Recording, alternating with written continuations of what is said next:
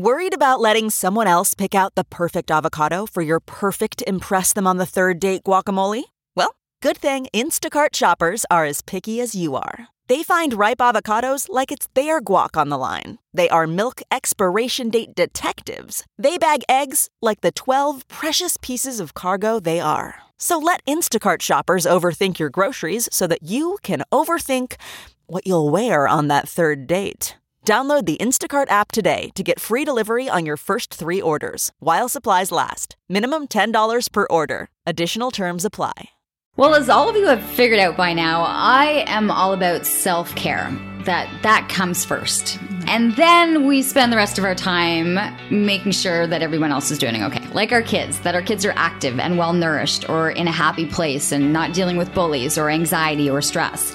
And yet, statistically, we also need to be putting in that same effort and thought towards the opposite spectrum with our aging population.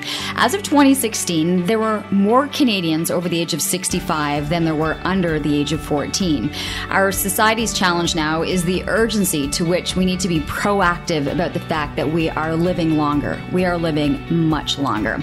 So today we're focusing on being proactive and understanding what lies ahead in senior care for you and for your loved ones, from care navigation to education, financial planning, downsizing, relocation, consultants, outlets, specialists, and the list is going on. So joining me from Agewell Solutions is their founder, Jennifer Moir.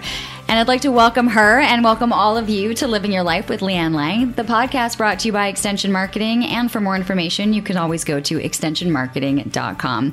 Jennifer, great to have you here. Fantastic to be here. I'm excited about this subject, a little apprehensive about this subject. You know, you don't want to offend, you don't want to kind of be off topic. And yet, when I was looking at the statistics, we really are dealing with a much larger aging population, especially with those baby boomers now, right? Absolutely. Absolutely. The face of society is changing, right? If you start to look around at our population, and we're going to continue to see that, it's literally changing before our eyes. So many more older people, you know, that gray wave is like present. We can visually see it. And there's lots of other things happening in society to accommodate it, but it's happening. You know, I as you just said that, the gray wave, I have a really funny story. I was actually at my daughter's track and field meet, a couple of weeks ago, right? Because we were talking towards the end of school. And I was able to get there, right? When you're working out of the house and other things. But my mom came and my mother-in-law happened to be in town.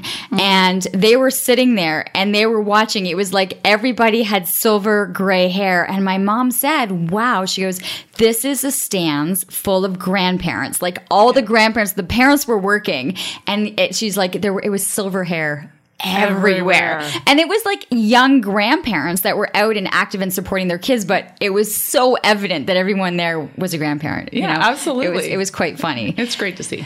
We want to be, this is a positive outlook. I think we're trying to be able to do that. So people, we're not trying to scare. We're trying to be proactive. Yeah, and empower, right? Empower. And look at the possibilities. I guess I truly do get excited about the possibilities of aging today. Never to be naive about the challenges, because there's lots of challenges that go with growing old. But I don't know if you've heard the saying before, you know, growing old is a privilege denied to many. And there are some people that never get the chance to grow old. So growing old is a gift. Longevity this day and age is such that, you know, we could spend a third of our lives as an older adult, right? We can definitely be those grandparents you just described in the stands, participating, being active, doing all the things that they've saved up to do. For sure, that's a kind of a bit of a sweet spot in there if you're fortunate. And then there is going to be a period of time where you're going to need the support of other people. And that's okay, right? It's okay to be focused in on family and looking to others to help you, but you still have a role to play, and like your own responsibility to make sure you are aging well, to make sure you're setting the table for a good aging experience. And I tend to look at the possibilities, or I try to communicate that to my clients, because they're apprehensive, right? They're fine. Are they in denial? I mean, well, listen, if they're talking to you, they're not in as much denial because they've sought help.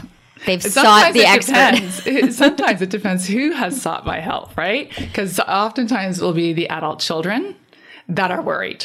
And they're like, okay, we really need you, this independent voice, maybe without some of the relationship dynamics that come with families, right? That's natural. That's normal. And they need somebody else to come in and try to bring this, get this topic out there and normalize it. So that those individuals are sometimes in denial, right? And then there are the others that are like, you know what? I never want to lose control. I want to make the decisions. I don't want to be a burden on my family. I want to have a say.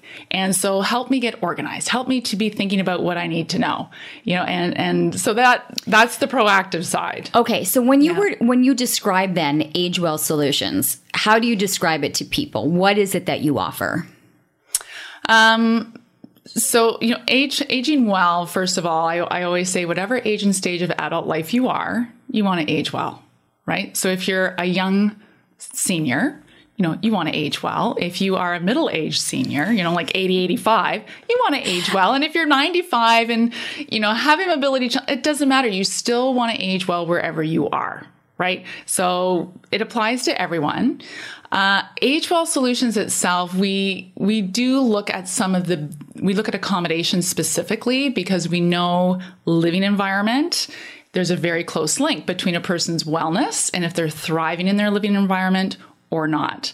And sometimes a person's palace, right, their home can become a bit of a prison after a certain period of time, right? So we know that if we can find the right fit for people in terms of where they're living, and this place is supporting their lifestyle, supporting their needs, they can continue to thrive quite well there, right? So we look at that specifically as well as care navigation, which is about keeping people at home longer, right? That's the first choice of people. Mm-hmm. Everyone will tell you want to be at home as long as I possibly can. I get it. I would want that too. Who's kidding who, right? But you try to be realistic in the sense that, as much as I love my home, sometimes there's a point in time where change is really in my best interest, my family's best interest. And if I want to continue to have quality of life and control, right? Instead of this is being proactive as opposed to crises management, because that's the alternative sometimes for people, right? So we really work closely with people to help them understand, is where they're living still the best place for them? And when and if and ever you need to make a change, what type of place would you go to, right? And just try to give them the information so they can make their own decisions. I think though, yes. And I'm smiling because I look at the family dynamics in these situations, right? So my mother-in-law is 82, 83, living on her own for quite some time in the condo. And she couldn't pack her bags fast enough when there was a spot that opened in a retirement home that she'd been waiting to get into, right? Like she had the whole house packed, packaged, everything. She was literally standing at the door waiting with her suitcases, waiting for the call to be able to go, just because there was the loneliness factor. She just finally felt like she was just alone in the environment. Like, so the house that when you talked about, kind of felt like a prison, right? She needed the interaction of people. And she had researched and she'd done everything, and she was all in and is so excited.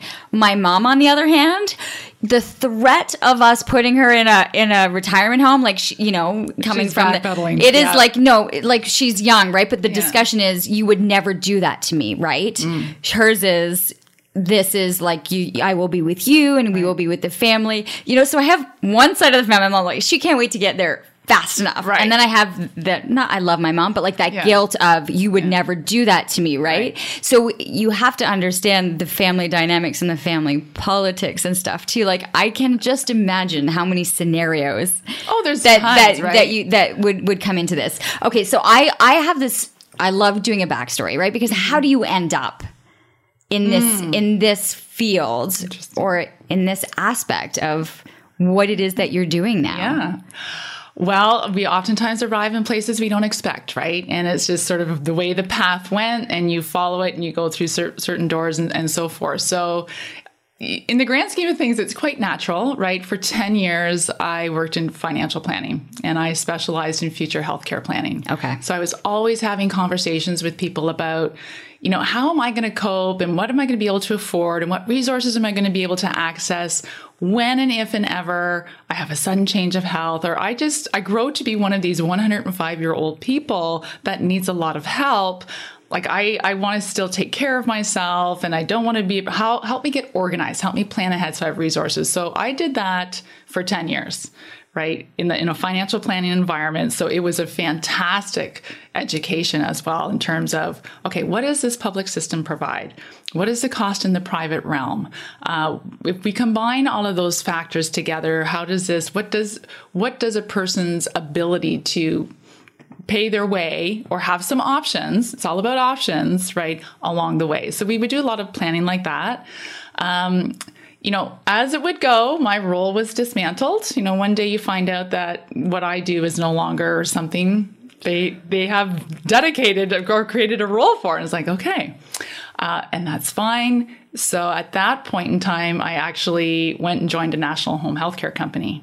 So it was really interesting, Leanne, because I went from the planning perspective to the what and if and ever, as I say, to, the rubbers hit the road. We're now working with individuals and families who have experienced that change in health, who are just really aged and have a lot of the complications that go with it. They're at home. They're trying to stay home. So we delivered a lot of care. We educated about what they were entitled to or what they could purchase if they chose to do that. So that was 8 years of seeing, how people are coping or not coping. Do you find that you did well with the first 10 years of thinking ahead to the clients that you were then dealing with for the next 8 years? Did I do well? Do you find that the information that you had in the 10 years of working in the financial planning of all of this translated? Could you see how the work that you would have done would have benefited some of these people, and how people who didn't have that, it was detrimental, that they were struggling? Absolutely. And I still see it, right? I see people that have choices, and they have choices because maybe it was a career they had and they had a pension that went with it, but they were strategic in planning ahead and they didn't stick their head in the sand. And a lot of them would have had a reference point in terms of a family member had gone through it. They watched a neighbor go through it, and it got them thinking, right? So they were active planners, right? And they had resources and they weren't necessarily afraid of the topic. I mean, everyone's a bit apprehensive naturally. I mean, who really wants to ever have to rely on others for help? But I did see it translate, right? I could see the different experience, the different stress levels, the way a caregiver moves through that scenario when they know they're okay because they've done some planning around it, or they know what their options are. At least you have an option and you know what it is because you've been paying attention, right? Or you've had the time to contemplate, what if that, I'm moving towards that spot. Or having the proper mindset to have made the choices as to what they wanted when they were cognitive of the choices they wanted to make. Well, living your life, right? Living your life, this is a journey, and there are different life events along the way. I always see growing old as a life event, right? And just like we plan for other life events, right? Whether it's going to be buying your first house or having your first child, or maybe it's a career change and you have to ramp up to that and get seek specific education, whether it's retirement, those are life events you actually have to do some planning around in order to execute them well, right? In order to be able to afford that child, send them to school, get that house you want and be able to afford it, retire when you want with the means and the lifestyle you want. Aging and growing old and needing extra care or resetting the table to accommodate your needs, that's a life event, because it's, short of not having the privilege to grow old, right? For whatever, you are likely, this day and age, you are likely to grow very old, right? And so you need to plan. And I see the difference now between those that have the right mindset, have normalized the conversation with their family, that can have a good conversation, I always say, have a robust library. They've kind of been collecting names along the way. What do you do? Oh, you could help me with that. Okay, nice to know. Into the library it goes, because you want to have access to resources that can help you when you need them. You sure don't want to be looking at the time of need. When you say the resources or adding to that library, whose cards are you taking? Like, who are those people that you're meeting that you're adding to that library? Yeah. So I'm always looking for integrity in people and people that really care, right? You can be an expert in your field, but of course I'm looking for the expertise, but I want to know that you truly care as well. So, the realtor, the financial planner, it might be a community organization or resource, someone that makes your meals in your own home, for example. Who else would be your property manager? Because at some point in time, for a period of time, as people try to stay at home longer, they start to outsource things, right? Now they have someone to do their garden. Now they have someone to do their, as I say, meal planning. Now they have someone who's maybe going to be driving them on occasion, right? So it's to start to listen to, okay, what do you do? And to understand that and, pay attention to how you feel with that person and try to learn a little bit more about them, because that's what you will be relying on. You will be relying on them. And I always say, at the end of the day, you could have a physician who was top of their class, right? And is like phenomenal in their area of specialization. But if they have zero bedside manner, or they can't relate to you as a human being, that matters. And that might impact how you actually interact and benefit from that relationship and that counsel. So we need to have both. So when I'm looking for resources, who could I trust? Right? Who has integrity? Who knows their stuff? And I think would be there for me if I needed it. You mentioned that we are living much longer, like much longer. So people have to plan financially that whatever they thought was going to get them for 10, 15 years could be lasting them 20, 25 years. That can bring a lot of people anxiety right there. Absolutely. So your financial planner, right? Whenever I'm working with someone, one of the first questions I ask is, do you have a financial planner, right? And have you been talking about this eventuality? Because usually we're looking at the next move and can they afford it, right? We're looking at the options available to them. Can they afford it? And I said, you know what? This is probably a good time to bring your financial planner into the conversation.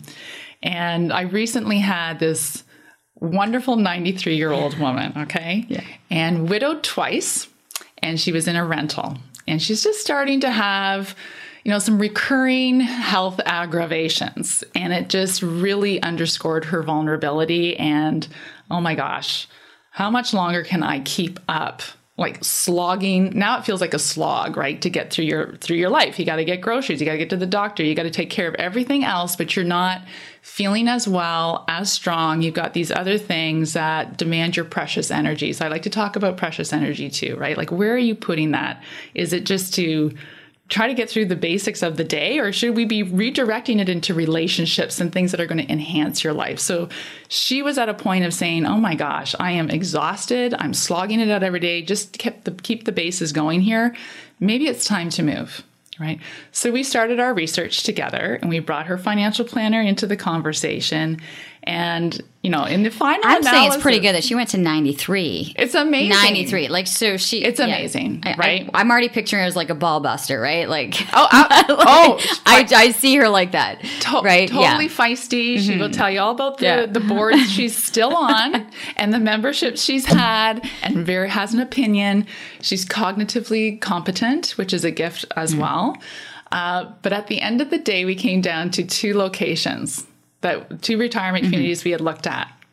And one was, they're both lovely, of course. One was, $1,500 more a month. And it was the financial planner with whom she'd had a relationship of about 24 years, knew the scenario, knew her story. And I think that's the other thing. Like, who knows your story and who knows you, right? And, the financial planner ran the numbers and said, okay, well, if you go to option A, right, the more expensive one, you will be out of money by the time you're 99. Now, if you go with option B, you will be out of money by the time you're 105. And she's like, do I think I'm going to make it to 105? Well, I could, right? Like, that's a real possibility. And so for her peace of mind, right, her peace of mind, feeling like she'd been given good advice from people she trusted, she selected option B. And she's very happy there. Right? You talked earlier about, isolation, which is a huge driver for a lot of people, especially if they lose a partner or if they're just not getting out anymore. So isolation is a huge thing. So for her, I look at her, we found her a super sweet spot with a little balcony, lots of bright light. Leanne, we recreated her home in the retirement community, right? So we packed her all up the one day, took it all over, set it all up, and she came in that afternoon, and this is like our reward. She's like, oh, this is like home. It's like, yes, like we nailed it, right? Right. Because that's what we're listening for. And she comes and she goes, oh, this is just like home. And all of a sudden it was like, oh, why didn't I do this sooner? Right? But, everyone has to come to it in their own time. And she certainly is a good example of that, because I know she'd been thinking about it, and it was, the loss of her second husband, changing health, and she did not want to go so far along the line that she didn't have choices anymore, right? We talked about her feistiness, her resilience, her determination. So I think she made a perfectly timed decision to move when she did, and it was just finding the right spot and making it happen. How often have you dealt with situations, though, where it's years past the due date of when they should have, right? And you walk into a home and self-care has really diminished, the way that they're able to care for the home, the isolation, the imprisonment that they felt, that you've seen the opposite end where they didn't have the time to enjoy. This podcast is brought to you by Extension Marketing. They are a new breed of marketing agency that acts as your virtual marketing department, designing and implementing cost-effective marketing strategies that will grow your business. I can speak to this personally, as I've been using the Extension Marketing team to help me launch and grow my business. Founder Pat Whalen has been a lifesaver for me, a genuine coach, guiding me along the way into uncharted territory. Tell them you're a friend of the show and receive a free 1-hour consultation. Check them out at extensionmarketing.com. So often, right? And it's usually the adult children that engage us then. And they're looking for help because they're feeling the stress. They are so worried. But when that older adult gets far enough along kind of that health spectrum, they become more afraid and they push back a little bit as well. And so it's sometimes harder to deal with them because they don't want change. They just want to sit right here, right now, because they're already feeling vulnerable, right? So we just have a case like that right now, right? 89, 86. The son and his siblings have tried really, really hard to try to move them forward. And there's a whole story behind it, of course. They're really not thriving. Their plan is to wait for something to happen, right? Their plan is to let the crises happen right now, and everyone else can come in and kind of deal with it. And fix it once. Right? Yes. But the kids are like, well, that doesn't have to be your plan, though, right? And they don't want that as their plan. They don't want to have Well, then it's just adding all the anxiety and stress on them also. And dealing with the event. Right. And then having to do everything else. Yeah. So that's the risk, right? And so I think the big thing is the education. Right. And so we have another client, 93-year-old gentleman, 2 daughters. He's hesitant to move, but he's willing, he's open-minded enough to go and get educated. So we really framed it that way. And we said, you know what? When's the last time you were in a retirement home? He's like, I think it was like 20 years ago. It's like, well, they've changed. Right? Let's go explore. Let's just go check it out. And then you can give us some feedback and tell us what you think. Right? And you know what? You see it in their faces when they're like, oh, looking around and they see other people talking. They see people doing things. The meal issue is a huge thing. It's right. Now he's warm. Now he's like, well, I kind of like that suite that we saw. Right. And the daughters, they're so fantastic because they're just trying to give him the room to make the choices and decisions and gently nudging and encouraging. And he's getting there. Right. But it was the education. You don't know what you don't know. Right. And how much more do we need to educate? Because it's the mindset of, no, I was there 20 years ago and it felt like a dungeon. Right. How has the transformation happened for these retirement living centers, knowing that, and they've known this for quite some time, that there was going to be a massive influx of baby boomers and other people that needed somewhere to go, and creating this lifestyle for them. Yeah.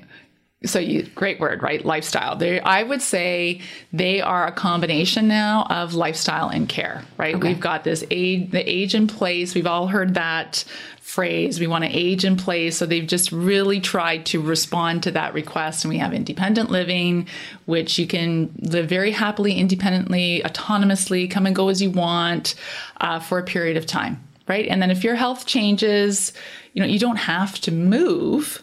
You might just access a different level of service, right? So they've built in additional services. So, they're responding to give people options to move when it is in their best interest to move, as opposed to waiting, right, until a crisis, but to move when they can still enjoy life, when there's still quality of life and they can still have control. So, that's not all retirement homes are equal. Mm-hmm. They're certainly different because they're still private. Right? They're nowhere in the public domain. So it's up to the individual to become informed about, okay, well, what does that place offer and how does this place work? And so that's where the advanced legwork is helpful. Or, we have this whole elder care industry emerging, of which I'm part of, right? That is trying to help people, analyze all of these new options and different options now to find the right fit. So I hate to put this spin on it, but I need to ask the question. You're dealing with people who have planned, right? That the fact that they know of your services and are having this dialogue or have family members, there is an income, there is financial backing. Right. What happens and what is happening to those that haven't planned for it, that don't have the means? How and what is happening to them? Are they getting lost in the system? Like, where do they go? I would say... Is that a fair question to ask? Because it's just a hard question to answer because our system is in flux, right? Okay. We know that our community health system is changing, like right now, changing again. We had the CCACs for a while, then we have the LHINs, now we have Ontario health teams coming in, and it's just always evolving. So it's not always dependable or reliable in terms of what you're going to get when you need it, right? So I always say, get what you can get, right? But so if that falls through, right, is it a longer prolonged stay in a hospital? Depending on the level of crises or acuteness of the situation, you may have to stay in hospital for a prolonged period of time, continue to receive care there, although they're very anxious to move you along as well. Or you're being discharged home, right? You're being discharged home, which puts typically family into a scramble, right? Or it's putting... If there is a spouse or someone else living in the home, all of a sudden they have that burden of care, which is significant for, if you think about it, an older adult taking care of another older adult. They may both have issues. I mean, they live at risk is a term and a phrase that's used as well. They're living there, but they're living at risk, and it's just tough, right? Every day is a survival day for a lot of those people, which is not worth it when you've looked to be able to have longevity and feel good, and then the longevity is not enjoyed. Right. Well, it's not what you want. It's not what you want as an older person, right? Who's worked hard all their life. You've made your contributions. You've maybe been a supportive family member, about all of those other relationships that you have. It's not that if family can't be there, or if family's not there, it's not because they don't want to be there. It's maybe because they can't be there, right? We talk about the caregiver squeeze and sandwich generations. I mean, there's a lot of juggling of responsibility. And so people are surviving day by day until, that crisis happens that makes them eligible to go into public care, right? So that's typically what will happen in those scenarios, right? So I do have the benefit of working with people who tend to have more choices and options because they've had either the supportive career to get them there, or they've been very practical in terms of their planning for this, right? My message, I'm always talking about health promotion starts day one, but and you're never too old to start with health promotion, but I really feel strongly about today, obligation as a 40-something is to take care of myself, right? And I do this by, is it exercise? Is it nutrition? Is it spirituality? Is it giving to others? Is it, I don't know, because I'm looking down the road, Leanne, and I'm thinking, if I should be so fortunate to grow old, I want to be as autonomous and independent for as long as possible. We know that lifestyle choices are a huge determinant in terms of how we are going to age. I can control half of those, right? They're my choices. And so there's a whole, obviously, cohort of people that, don't have that benefit right now because they're already there. And it's up to us as a community to look to how we can support them, right? To pay attention to the neighbor, to our loved ones, to have conversations about, let's talk about longevity. Let's talk about what you want moving forward. Let's talk about when's going to be the right time to move, or if we need to bring someone in here. Let's talk about what my role is going to be, and just try to normalize it. Anyway. No, well, it's a huge. I'm all over the place. But it's a huge part. I mean, and I think the education, right, is a big part of it also. Have you gotten to the point where you've seen individuals, though, and have been able to educate them on, if you do this, if you do go for these walks every day, if you do move and have functional movement and are practicing getting up and sitting down and eating different, or have you seen it make the difference, though, in the choices that they're going to be making? Absolutely. So we always have to remember that it's usually when you're giving those messages. And I used to run a course called 60 Plus in Aging Well, Health and Wellness Fundamentals, and I loved it. And say that way. Repeat that. 60 Plus in Aging Well, Health and Wellness Fundamentals. Okay. And we would bring in guest speakers from different aspects of well-being, right? So experts. We had neuropsychologists for the brain. We had RDs for nutrition, registered dietitians for nutrition. We had the exercise component, the spiritual. Anyway. You had it covered. This is great. It was so awesome. I really enjoyed it in delivering it. And I still see some of the students that participated in that, but they are the converted. Right. So the people that tend to take up that information and implement it are those that are already converted. So the challenge lies with those that need more encouragement, more nudges. Who's that going to come from? And so that's, where does that come from? That's what's so hard, right? Because there's a whole group of people that are like that, that just don't do it as easily as some other people, or don't have the same drive or desire. And, but anyway, does it come to them? Have you seen people enter into these environments, enter into these retirement homes or this care, and been around? So living in isolation or feeling imprisoned where they were, and coming into a different environment where people are eating different, doing physical activity, interacting. So it's a new world. Have you seen almost like a shift, like they're almost like aging in reverse once they get into a system where they're now living a different type of life? I'd say once they get past and shock is too strong a word, but once they get past the reality check that, oh my gosh, I am here now. And there's some adjustment, right? Because now you have a more structured schedule, which people didn't didn't have to follow a meal plan or a schedule before. So I know that there's some shifting and readjusting and that kind of thing. However, once that proverbial dust settles, once they've made a few connections with people, it's like they have breathed new life into their life because they have people to talk to, right? They have found something in common. They can go and participate in activities if they want to. Right. And all of a sudden it's just, I was working so hard before, right? I ate the same thing all the time because I had no motivation to cook for anyone. There's only me to cook for. Right. And so all of a sudden they are enjoying life a little bit more, and they're feeling more secure and safe. And so I don't know, are they aging in reverse?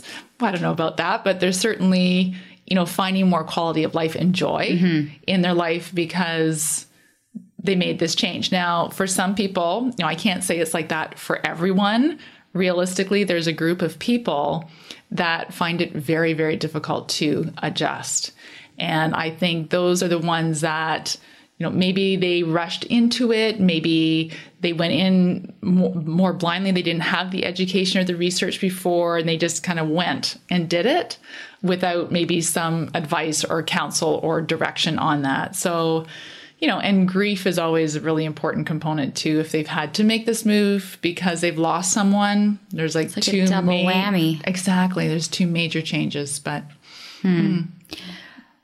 When should we start thinking about this? I mean, I know we should start thinking about this in our 20s and 30s when we're looking at our health choices, right? But when does the dialogue start to even know what's out there to say, how long do we anticipate wanting to stay in our home? If we were to look, where are we looking? Right. Where are the environments? Like, is there like a sweet spot for age or where you are in life that you find is the best time? Great question. So everyone's different, right? We can have 80-year-olds that are like 60 and 60-year-olds that are like 80 already. And so it's different for everyone. So you have to kind of have a self-check-in and see how you're managing and faring. But I would say, if you start to think about it, so let's say you're a well senior and you just start having these thoughts and thinking about it, it's probably a sign that you should be investigating. Right? Whether it's because you've had a health scare, you've lost someone close to you, or you're looking ahead. My mom, for example, is 79, right? She's in good health. She lives on her own. She does all of her gardens. She takes care of, has a great social life. And we've talked about it in the sense of, because she obviously knows what I do, and I have lots of stories to share with her, and she's always very interested. And I said, what about you? When do you think? She says, if everything goes okay, like the same as it is today, when I'm 85, I think that makes sense because I still want to move when have control. I still want to make the decisions in terms of disbursement of some items, and I want to enjoy my life yet, right? So for her sweet spot is, she's good. She's aging. It's obvious in some ways, right? I don't always see her all the time. So sometimes it's more apparent to me if there's been a period of time I haven't seen her. And then I go, oh, she seems to be a little bit smaller, or things are slowing down, or she told me that 3 times already. She told me that story a few times now, which is fine, right? But I think, whether it's a child that has some of that, is making some of those observations, and is concerned and just starts the dialogue before something happens, right? Or the individual, if you're even thinking about it a little bit, like, wonder when I should start thinking about it.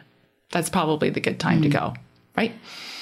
I remember in reading some of the material that you had and looking on the website, and we talked about the sandwich generation, but the pressure that's coming in on people when they're having to look at relocation or something has happened or that life event has happened and people are having to take vacation or having to take time off work to be able to go and do this work, which is as equally exhausting, even probably more so physical and mental exhaustion, and then having to return to work and then going back to work exhausted and emotionally drained. And so how does this work, right? I am so glad you asked that question and you're thinking about that, because I just think that whole workplace legislation, support for aging parents, for the caregiver, that there has to be some innovation and groundwork done on that, because I see it all the time. I'm smiling because I just had a client whose daughter took a week off work, vacation time, to come and help her parents get ready for this move, right? So because kids want to participate, right? They want to give back to their parents. This is a way that they see that they can give back in a meaningful fashion that makes a real difference. But when I was talking to her on the side, she's like, she has a demanding job, because I, like to ask people what they do and learn about them as well. And so she was telling me about her career, and she's taken a week of vacation to come and do this. And she's like, I am exhausted. And I know the workload she's going back to. And I'm just like, this is not right, because the system wants families to step in and do the work, right? As opposed to the system provide, but we're not supporting them. We're not giving them the time, the education, the expertise. So so it's almost like parental leave in reverse. Yes. Is that something that we could see develop, that people are given time off to be able to care for, or to be able to help short term with things like a relocation or a life-changing event, so without being penalized? Right. So we do have legislation for palliative end-of-life situations, but we don't have anything yet for these kinds of transitional moments or temporary health crises, even in a parent's life. And I think that would be just groundbreaking. I think it would be great social leadership for Ontario to do, for Canada to do, looking at our aging population. Like the numbers, as you said, off the top are staggering, right? By 2031, 25% of Canadians will be 65 or older. Like it's here. So it makes sense to me we would have some kind of supportive legislation around that. The workplace, we have some leaders right now in our workplaces that are making time for the topic of elder care. So, we have EAP programs, right? Employee assistance programs where they bring in experts on addiction, marriage breakdown, mental health, like all of that's happening. And we're working really hard to try to carve out a space for elder care because it's on people's minds and they're thinking about it even when they're at work. What do you think elder care stands for? Like, what would fall under the umbrella of elder care? Wow, there's so much. So it can be, making appointments, following up with clinicians, being a part of that discussion with your parent and the clinician as you're sort of getting a state of the union, like what's really happening here. I need to make time to go and understand where my parent's at. So it might be giving time to go and participate in those conversations.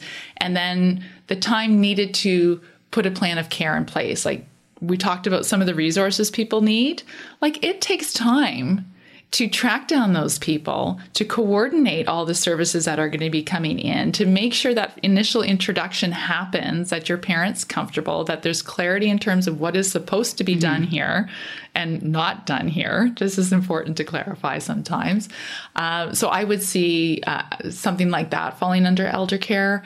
If your parent goes through, has a health crisis, right, has a stroke, they're in hospital, and you get the message, your mom is going to be discharged next Tuesday.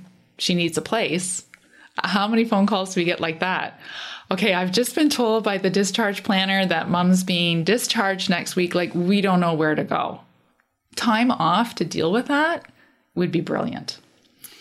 That was one of my questions. Second one I had is because I remember God, I've done so many thousands of interviews when I was working on the show, but I remember doing like the 55 plus or one of these big shows. And there was almost like this, like traveling home, like then on it had like the dental hygienist, the doctor, the pharmacist, like it had like, it was like a traveling mobile clinic almost that was like traveling to people's homes, like, so I find because it's such a big market now, people are trying to figure out ways to be able to deliver their services. To deliver their services, right? As you were mentioning, we can't always get to the doctor's appointment or get them to where. So there's like these mobile services that are coming on. And there are these mobile services that are coming on to these stage home, like these coach homes, or what are they called? Like where there's in the backyard, there's like this little, a little Cinderella castle, you're just connected by the power lines, right? Yes, you're drawing off the so, and I've seen them now. Like I've seen it. You can see someone's home, and then in the back you can see this little kind of miniature house. So people are trying to be as creative that the parents are there, but they're outside of the house, but they're like 10 feet away.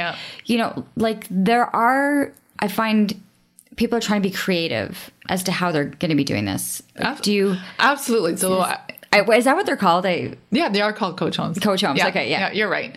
So which is it? I talked off the top about possibilities. Right. There are great possibilities out there. And so this whole elder care industry is emerging. It's not mature yet, but it's moving definitely in that direction, and people are being creative, right? You can have your dentist treatments done in the home. You can have the lawyers are starting to realize that, I should be making the commitment to go see my clients as opposed to asking them to come here, find parking, walk. Really? Are you kidding? You can't be asking that this day and age. It's not realistic. So I'm really encouraged about our ability as a community, right? Again, I go back to this idea of a community, whether it's our neighbors, whether it's our professional community, to stop, pay attention and say, okay, who are the people around us, right? Who am I here to serve? What are their limitations? How can I kind of recreate or tweak something to better serve them? And then it's up to us, or the aging adult and their family, is to equally pay attention and say, okay, who are you and what do you provide, and how could that possibly help me stay at home longer, or transfer some of the responsibility that it's suddenly just sort of naturally landed on my children's shoulders, and maybe I need to bring that back here and you could help me with that, right? So I think, about building that library again, who's out there, what are they doing, how would they fit into my plan, is part of our duty if we're going to be growing old. How much do you foresee your job changing? Like how, it's evolved so much already. Yeah.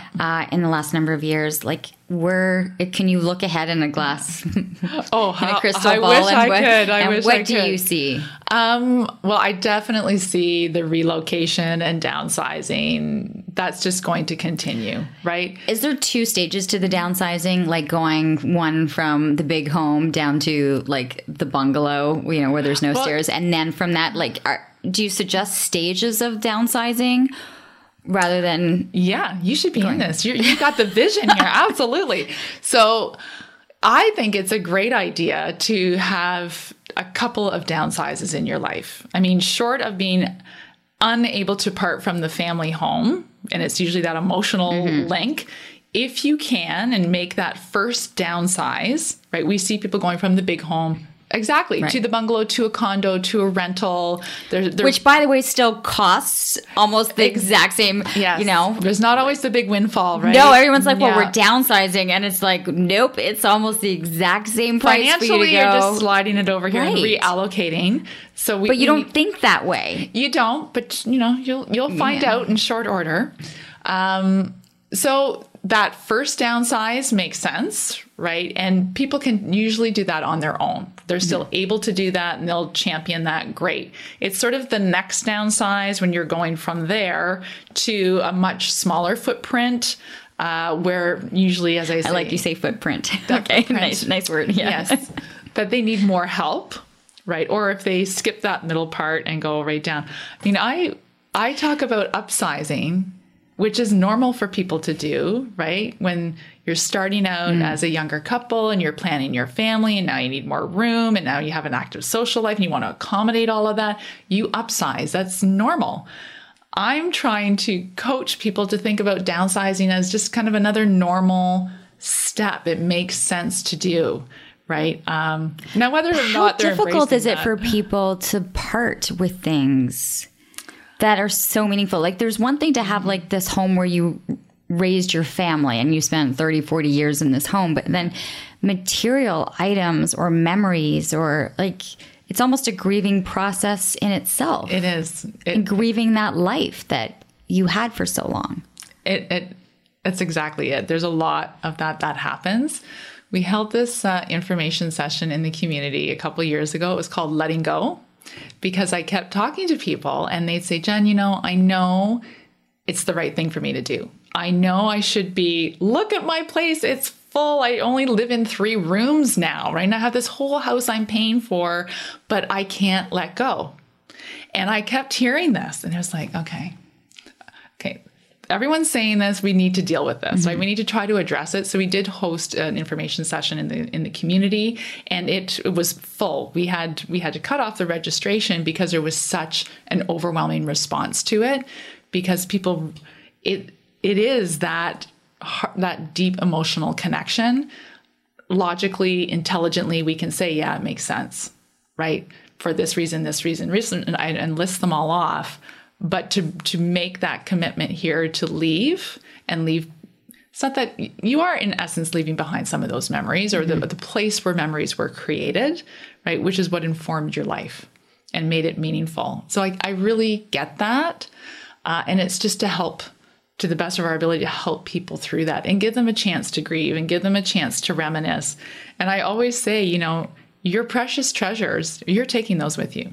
You don't have to leave those behind, right? So it's a question of identifying what is a precious treasure? Like what really is a treasure to you, and what is I've got a great memory, but it's not a treasure to me. Yeah, my kids gave this to me when, grade 8 or whatever. And something like the kindergarten ashtray, right? For example, and that is no word of a lie, right? And we're aging ourselves that we used to totally. Make, True. the ceramic ashtrays. Yeah. That's funny. But good old 80s. Oh my gosh. Oh gosh. But it's, that's a real part of it. And it's just taking the time. And that's in part why I do enjoy my job so much, because at some point in time in the spectrum of service, we may be going through that downsize with someone. And I recently had a gentleman, and this is what makes it such a joy too, right, to work in this field, is I had a gentleman who was a spy for the military. And he's telling me all of these great, it's not confidential anymore, right? It's all good. And he's like, well, you know what I was, Jennifer? And it's like, well, I don't. Tell me about your career. Tell me what you think. He goes, well, I was a spy. I'm like, really? Well, what did a spy do? What did a spy like you do? And then he was pulling out different things and showing it to me. And I'd say, yeah, and it was just the chance to share one more time or talk about it. And sometimes to have someone else hear it for a first time and give them that wow factor.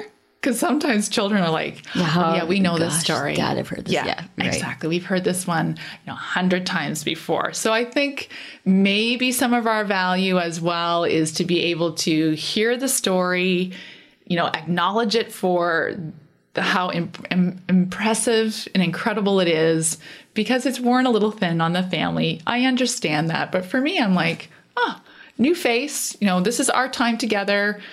Sometimes I see my clients off afterwards, not always, but for that moment, we really get to wow. And then it's like, well, is this something you should be taking with you? That sounds pretty important. Nah, it's okay. But they needed to say it, right? And other times it will be, or I'll say to them, I think that's a treasure. Isn't this the story you just shared with me about this? That's pretty important, isn't it? And they'll go, yeah, maybe I should. And I have had people say where they have really gone to town in their downsizing and they've just given a whole lot of stuff away that they probably shouldn't have, right? And they did have regret after. So they do sometimes get caught up in I'm going to downsize, by the end of this day, this room's going to be empty or whatever it is. So they get really caught up in that objective that sometimes they've cut a little bit too deep. So it's trying to bring the humanity into it. Yeah, we have a job we have to do. We have an objective we have to reach. We know that.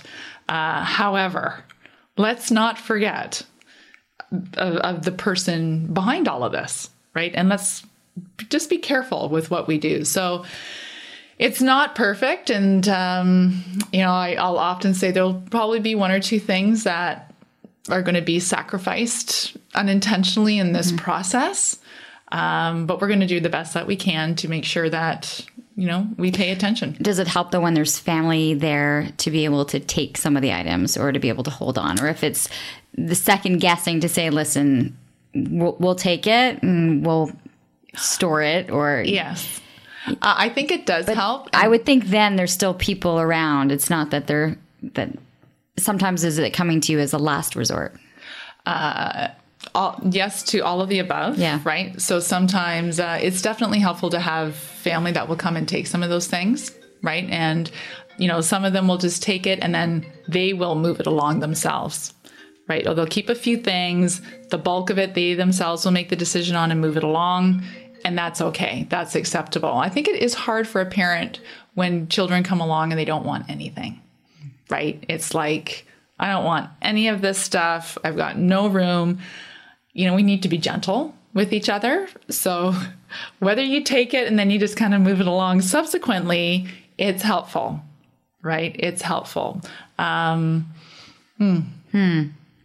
So let's kind of go through the process. Where does the decision start? I mean, I have yet to actually do a will. So I'm already like, 1,000 times behind the eight ball. You better get on that. Oh, Leanne. trust me, it's not going over very well. Right. But what would be, if you can go your top 5, as we're kind of wrapping up, what would be like your top 5 steps that you recommend for either individuals that are trying to do this on their own, right? For families who are taking charge? What's the top 5 checklist that you want people to consider? Just have the initial conversation, right? Tell somebody that you're thinking about this. You're just kind of playing around with the idea that maybe this is the right time to downsize. What do you think? You think this is right? Just get some feedback, right? Or the endorsement to keep going and the encouragement to keep going. I'd go talk to your financial planner, let them know what your intentions are, and have them run some scenarios for you. Okay, so even if you're in the home and you're looking at retirement homes, you're then having that discussion. Yeah, what's whether the time frame? What's the cost? It's rent, whether it's a retirement community. It's like if they're moving out of a home and they have that asset, those assets will go towards funding their future care and lifestyle. If they don't, then it's to look at what resources they do have available, right? And to know your numbers, right? From that point, you can start an active search. Right. So you might you might do it on your own. You might reach out to an organization like ours to help you through that process if you don't feel that you're in a position to do that. And then you can start to look at realistic options, realistic from the point of view that you can afford it. Right. So from there, then you're going to you're going to kind of shortlist your top options or choices. You're going to verify availability. You're going to start to think about moving times. And then you're going to develop a downsizing plan or a purging plan and start to get, some people will just do that anyway in the course of the process. You can really start that at any time because there's always low hanging fruit. I always say, start with the low hanging fruit, what you know for sure, just get rid of it, start to make some space so you can see the rest of your stuff. So some people will start that earlier, but oftentimes it's like, okay, we know where we're going to go. Now we have to get there. So they'll start that purging. There's a pre-sale downsize typically if there's a house involved, right? We need to do that pre-sale downsize, stage, sell. So you have to have a realtor in there somewhere as well as one of your resources, and then your post stage and your move and resettlement. Okay. So the one thing that I was thinking about as you were mentioning all this, because I'm still in my head thinking that we are living much longer, there could be a time when we're dealing with an elder, their children, both of age to be in elder care, right? Because if you have, as we're living to 102, 103, 100, right? Like you're having those that would have then children that are in their 80s. Exactly. Yes. Are we, like, there is just so much that lays ahead for where our society is going that we could be seeing 2 generations in this great observation. Prediction. Yeah. It's a great observation. And I think, coming back to this idea of community, because for so many decades, I sometimes say we overvalued independence, being autonomous. I make the decisions. I control my own life. You do your thing. I'll do my thing. I'm independent. Great to be independent. I totally get that. However, I think we almost went to an extreme on that, and we need to come back as family units. We need to come back as communities, because we are going to have an awful lot of people who need help. And there could be 2 generations ahead of us. So, the nephews, the nieces. So we need to realize that this is coming. We need to start paying attention and thinking about who is counting on me. Who is counting on me? Who's going to need me? And there's lots of fantastic stories about people stepping up. And I think we can do a great job of helping people respond. And at least there's a mediator in there in terms of if the family is feeling this, the discussion needs to be had and it's difficult to deal with. There's organizations like yours that come in and it feels great. And there's a definite role for that neutral, impartial, independent voice, kind of like the voice of reason, just kind of get rid of the clutter and the noise and say, okay, what really matters here, right? And let's, absolutely mediation at its best. So, It's funny when we think mediation, right? It's just how many different aspects of our life. It's great to have someone there for us. Right. Where can people go for more information, or if they've got questions, or even if, this triggered a thought or triggered a process that maybe had taken a while to start, where should they go?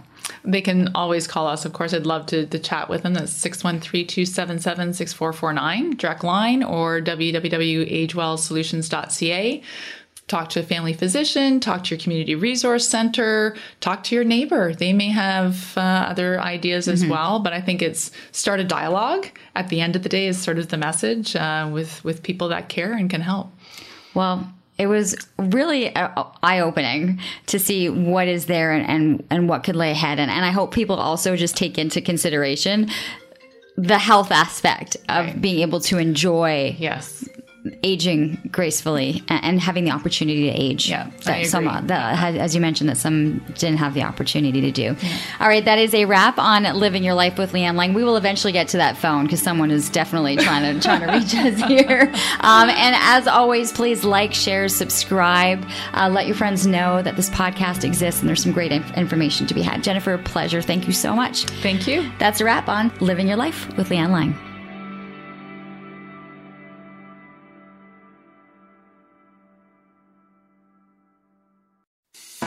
I'm Matt Kundle, host of the Sound Off Podcast, the show about podcast and broadcast. Since 2016, we've been speaking with amazing people who have populated your ears for decades. Legendary broadcasters, research wizards, talent experts, podcasters, voice talent. Almost 400 stories, all for free. Subscribe or follow the Sound Off Podcast on Apple Podcasts, Spotify, Amazon Music, or at soundoffpodcast.com.